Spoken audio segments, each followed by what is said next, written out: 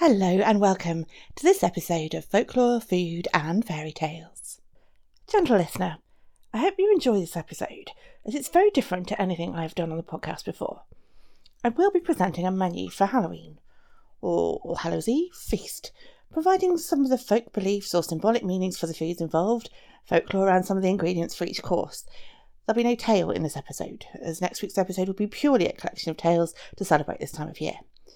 If the tales are why you love this podcast, perhaps wait till next week. Or you could just enjoy it. You might like this bit. You never know. The recipe cards will be available for the dishes I share here via a special code in the show notes. I do want to reassure you, before we start on a substantial feast menu, that putting aside, I could genuinely make a meal from each of these dishes on their own.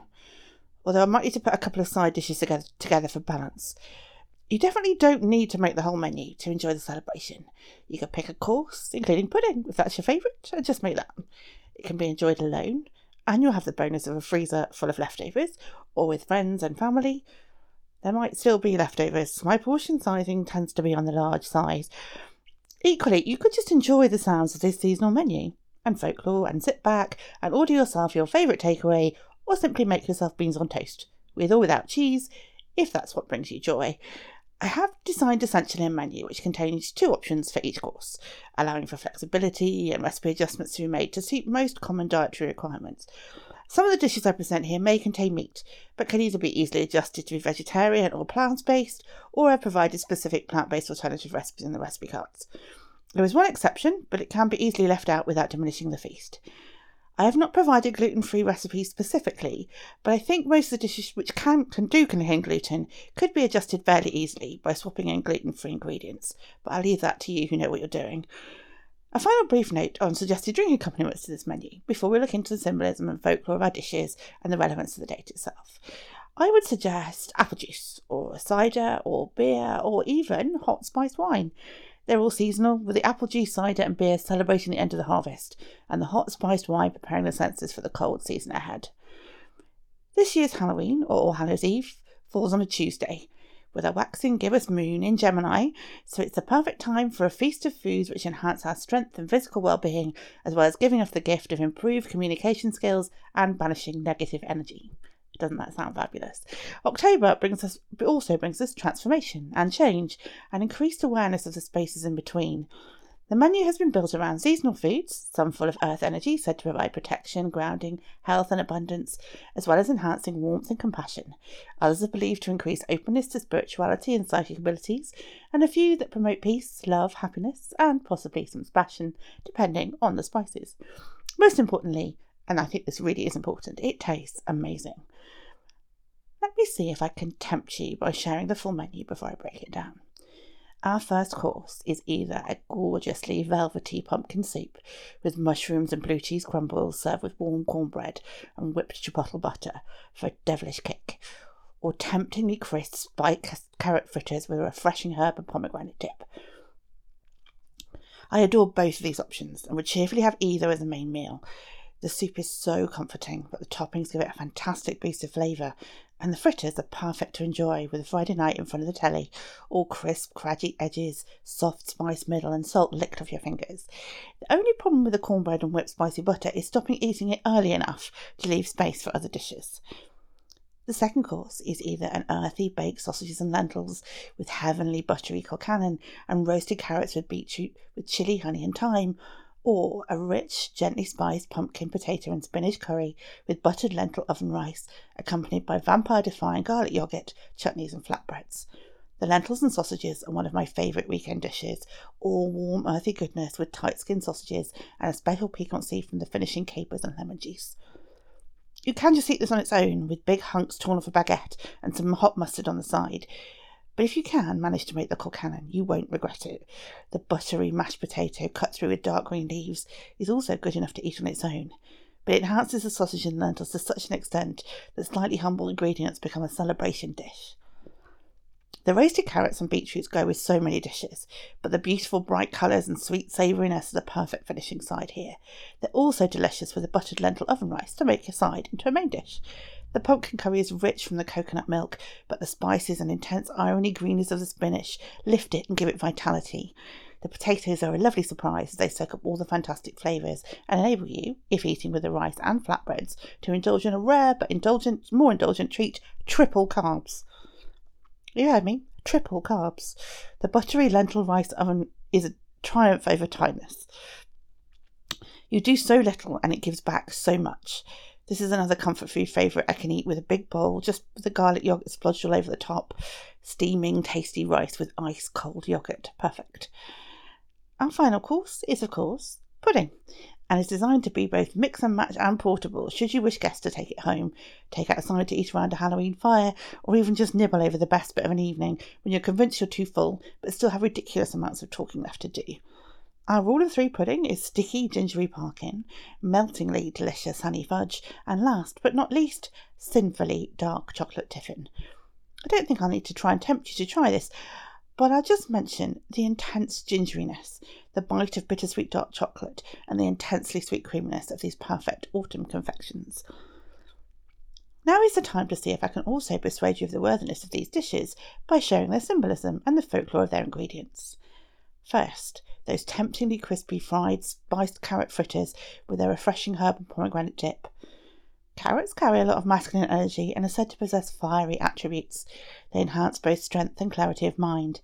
The dip balances the fiery masculine energies with more feminine energies from the dairy element, known for enhancing health. The botanical properties of the dip are also said to encourage healing, protection, creativity and abundance. The velvety pumpkin soup, which contains cream as well as its buttery mushrooms and rich blue cheese topping, is decadent, but delicious. The roundness of the pumpkin as well as the added cream are said to be symbolic of the mother goddess, embodying warmth, love and hospitality. The mushrooms are suggested to improve psychic awareness, and the finishing cheese brings joy to the eater and is symbolic of things coming to fruition. The accompanying bread brings a sense of kinship and sustenance. The corn itself is symbolic of divination, plenty and vitality. The devilish kick brought by the smoky chilies and the paste add protection and potency. But before we move on to our next course, I think we'll take a peep at the folklore around carrots and pumpkins. Did you know that carrots are one of the oldest identified vegetables and have folklore nearly as old? In fact, the Greeks called the carrot philtron and used it as a love medicine. They thought it made men more ardent and women more yielding. The particularly unpleasant Roman Emperor Caligula thought there was something in this, forced the whole Roman Senate to eat carrots so he could see them rot like wild beasts. No one says what happened afterwards. Perhaps Caligula was disappointed they just enjoyed a dish of root vegetables with no discernible effect. It certainly did not improve their eyesight. During the Second World War, 2 imaginative, conniving, and as it turns out convincing ideas were spread throughout Europe.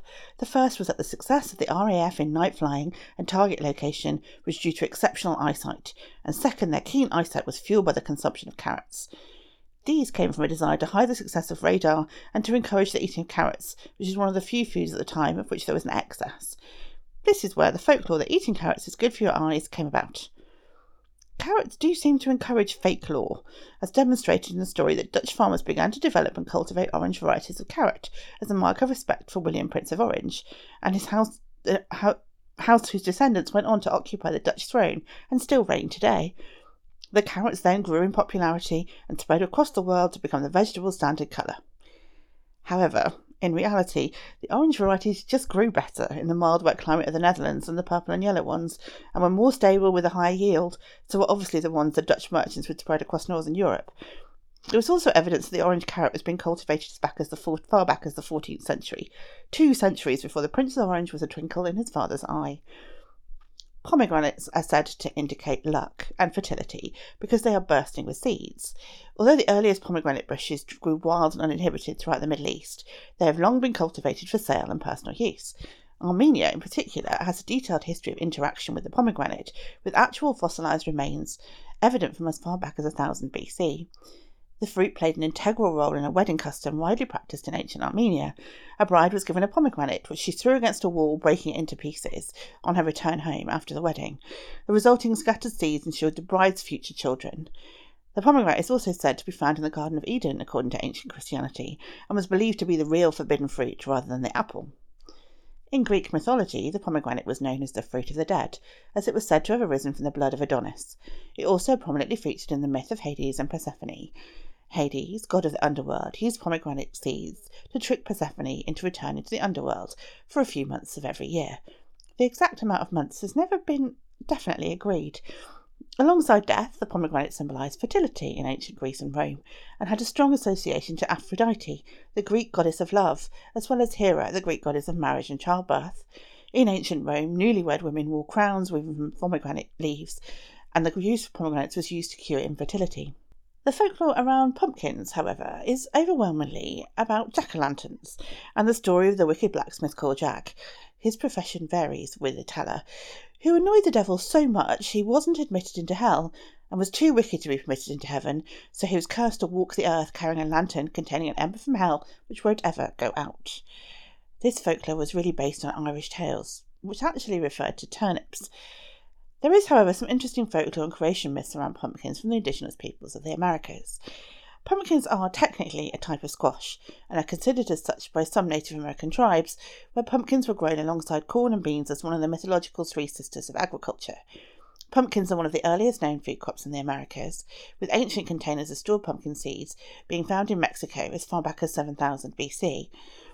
Pumpkin flesh and seeds were both popular foods among many Native American tribes. Pumpkins were especially important to the diet of the Tohono people, who ground pumpkin seeds into flour to mix it with cornmeal to make breads.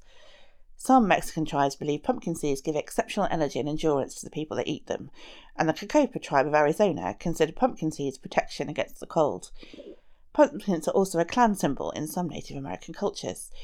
Tribes with pumpkin clans include the Navajo, Hopi, and Pueblo tribes. Some Pueblo tribes also have a pumpkin flower dance amongst their tribal dance traditions. In the Huron creation myth, the pumpkin grind grew from the head of the divine woman, the first person to grace the earth. It was said that pumpkins, along with their sisters, beans and maize, could defeat evil. And that subject brings us nicely onto our pumpkin, potato, and spinach curry, which, like the soup, symbolic of the mother goddess embodying warmth, love, and hospitality, the other vegetables present here increased both the grounding and protective qualities of the dish. The spices heighten those protective qualities and improve the potency of the dish, as well as increasing the possibility for love. The buttered lentil rice plays an important role with its connection to abundance and luck, but in particular if shared at a large gathering, as the butter and the lentils are said to bring tranquility and reduce the risk of arguments. The garlic, yogurt, pickles and chutneys provide protective energies from the garlic, vinegar, onions and chilies involved. Garlic is also said to be good for banishing those more difficult life elements. Our second option of baked lentils and sausages provide a mixture of grounding energy, good fortune and vitality, with perhaps just a touch of psychic awareness, as well as strength and health coming from the bay leaves. The colcannon is full of grounding earth energies from the potatoes. The butter, again, will help to smooth relationships at any gathering, and those green leaves attract abundance with just a touch of protection from the spring onions. The roasted beetroot and carrots attract passion, love and happiness, as well as making you more open to sweeter things in life and a sense of heightened vitality. The pomegranate seeds attract luck and abundance in many areas of life. It's time for a little more ingredient folklore. Firstly, sausages, which have a longer history than you might think and appear in one of the first known collections of jokes. I won't repeat the joke because it's terrible and I'm not 12 years old, which in consideration might be why I think it's terrible. They also appear in slightly classier classical literature, as we will shortly hear. They even have their own folklore in the form of the story that sausages were invented by the Roman Emperor Nero's chef in the middle of the 1st century AD, since they were also mentioned almost 1,000 years earlier in the Odyssey, the classical literature I mentioned. Nero's chef may be said to lack some innovation. Sausages were even part of the Roman fertility rites, which led to them being banned briefly by Constantine the Great in the 4th century AD. Like with prohibition centuries later, the ban didn't stop consumption, but simply created a thriving black market, and it too was repealed after a few years. Imagine a black market for sausages, or maybe sausage speakeasies. Lentils have, well, no speakeasies to speak of, but they do have a variety of folklore, primarily as they are round like a coin. Lentils are a natural symbol for luck. Lentils, or lenticchie, are believed to bring good luck in Italy in particular, and eating them at New Year, shortly after midnight, is a tradition that's said to date back to ancient Rome. To wish friends and luck and prosperity in the new year, ancient Romans would give lentils as a gift. The coin-shaped legumes were believed to represent abundance. In the Jewish tradition, lentils were thought of as a symbol for the circle of life. Legend has it that lentils were a mourner's food because their round was no opening, like mourners who were supposed to be silent. As a result, lentils and hard-boiled eggs were often served for the consolation meal after a burial or before a fast. We should probably also pay a flying visit to some of the folklore around garlic, mostly because it's one of my favourites. The ancient Greeks believed garlic was one of the key ingredients in achieving immortality. Asclepius, son of the god Apollo, learned everything about healing herbs, including raising the dead. This made Hades, god of the underworld, a little, well, shall we say, on the grumpy side. Hades complained to Zeus, who was also miffed with the disruption in the natural order of things, so Zeus killed Asclepius with his trademark thunderbolt, whilst in the middle of writing down the formula for immortality. Zeus then sent down pouring rain to destroy the paper that Asclepius was writing on. The paper melted into the earth, and when the sun came out, a plant sprang up where the formula had been. I think you can guess what the plan was. It's also another good reason, should you need one, why it is important to avoid annoying a god of weather. In Roman times, garlic's fiery taste and ability to furnish the consumer with fighting strength and spirit meant it was associated with Mars, the Roman god of war. The ancient Greeks, however, linked garlic with Hecate, the triple goddess who represented maiden, mother and crone. Hecate was a goddess of walls, boundaries and the spaces in between. She was a household goddess of protection as she kept away the angry dead. She inhabited the underworld and had power over birth, life and death, powers reflected in the almost miraculous healing abilities of garlic. She was also the goddess of magic, witchcraft, sorcery and enchantment, and Theophrastus wrote that garlic was placed on stones at crossroads as an offering to Hecate to keep travellers safe. Lastly, before we get to our pudding and the symbolic things we want to talk about there, I feel we can't leave Colcannon out of our folklore discussion. The first known written mention of it was from a diary in 1735 by a Welsh traveller to Dublin. It became popular in the UK too. There were recipes from Margaret Dodd's Cook and Housewife Manual in 1826 and Eliza Acton's Modern Cookery in 1857, including the appropriate Irish technique to cook potatoes for the best results. You can also bury ring and thingle charms in Colcannon. Not that anything containing potatoes and that much butter needs any further reason to eat it. If you get the ring, then marriage to the person of your dreams should happen within the year. If you get the thimble, then no wedding for you, at least in the next 12 months. A messier and more wasteful option is to put the first and last bite of the Colcannon in a stocking and hang it on the door. The next person through the door would be your future spouse, and would probably slip over on the butter. That's never mentioned, though.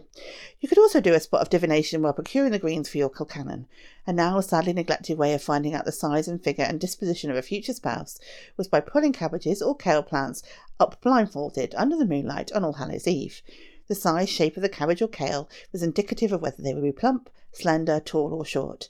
If any dirt clung to the roots, they would come with money, and depending on whether the heart of the stem was bitter or sweet, would indicate the degree of their good temperness. The leaves were then balanced over doorways, and the Christian name of the person who caused them to be disturbed would be the same as your future beloved. Have you got room for pudding? Go on, you know you want to. Just a smidge. Maybe some to take home for the journey. Firstly, the parking. The ginger brings health and the spices attract warmth and compassion, as well as an increased awareness of the between things. The oats are associated with sustenance and prosperity. The fudge attracts joy as well as the sweeter things in life, including love. The tiffin attracts a mixture of energies depending on the ingredients you use, but primarily the chocolate can increase your ability to give and receive love, as well as increasing prosperity. If you include any nuts, many of them are also known to attract wealth. So that's the pudding over. We have one final piece of ingredient folklore before we come to the end: honey. Did you know that apparently the Druids called Britain Honey Isle due to the prevalence of honeys and bees there? Honey was thought to be a divine substance, a gift from the gods. The Egyptians thought that bees collected the honey that had been left by the gods, and so they were considered sacred manifestations of the gods. Other civilizations considered honey to be a gift of the earth mother Astarte, the goddess of fertility, maternity and love. The ancient Greeks also considered it a food of the gods, consumed in ambrosia. It appears as a divine foodstuff in Homer's Odyssey as well. Even Virgil believed it was heaven-born. The Romans offered it as a sacrifice to Proserpina, named by the Greeks as Persephone, the goddess of both the underworld and the spring. They thought it was enough to tempt her from the underworld and bring on the spring. Honeys have even been used in warfare. Bees harvested the flowers of toxic, to humans, plants and made honey, and this honey was given to enemy soldiers to weaken them, so they could be easily killed if they hadn't already died of the toxic honey. There is some evidence of this happening to Greek soldiers in Turkey in 401 BCE and to Roman soldiers in 67 BCE, whether by accident or design. I think that's it. I hope you've enjoyed it as much as I have. I know that for some, the idea that there might be a little magic in the ingredients we use is fascinating. I know others don't see the world in that way. I hope we can all enjoy the folklore and symbolism that's attached to the foods, whatever we believe. If this topic interests you, I've listed some books via the show notes that you might find useful. If nothing else, this menu has created to bring a little joy into an increasingly difficult world, whether that's through cooking, eating, imagination, or intention. I firmly believe that good food and the appreciation of it lightens your soul, if only for a little while. Even if you consider that factorful, as well you might. The need to eat is something all humanity shares, and we need to remind ourselves of those things as we share even more than ever in these dark days. When I prepared this celebration feast on paper, I held the dishes in my imagination, as every cook does, and I chose to put them together on a big table in a lovely cosy kitchen with lifelong friends shutting out the world and celebrating an end-of-harvest festival and the circle of life. A chance to honour those no longer with us by celebrating the important things in life: friendship, love, health, good food and comfort.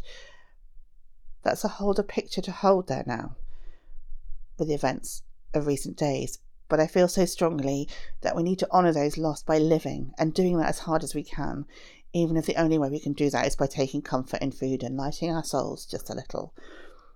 A part of me hopes you do that by adding a little magic to your food and making just one of these recipes, if only because I've tried to put some warmth and comfort into every one. The bigger part of me would be just as pleased if you made your own version, or even just microwave yourself some soup and enjoyed the folklore, as long as it means you allow yourself to take some comfort and allow your cares to be lifted just a little. I said at the beginning that you can enjoy this episode as a piece of folklore and whimsy, then just order a takeaway, and I absolutely stand by that. But if you allow those salt and pepper chips to give you a metaphorical hug, I sincerely appreciate it. And that, gentle listener, is the end of this episode. If you've got anything to say about it, please don't hesitate to contact me via social media or by my website, www.hestierskitchen.co.uk. My socials are pretty much always Fairy Tales Food at wherever. Next week, we'll have a collection of scary tales to share with you, and I hope you'll join me for the next episode of Folklore, Food and Fairy Tales.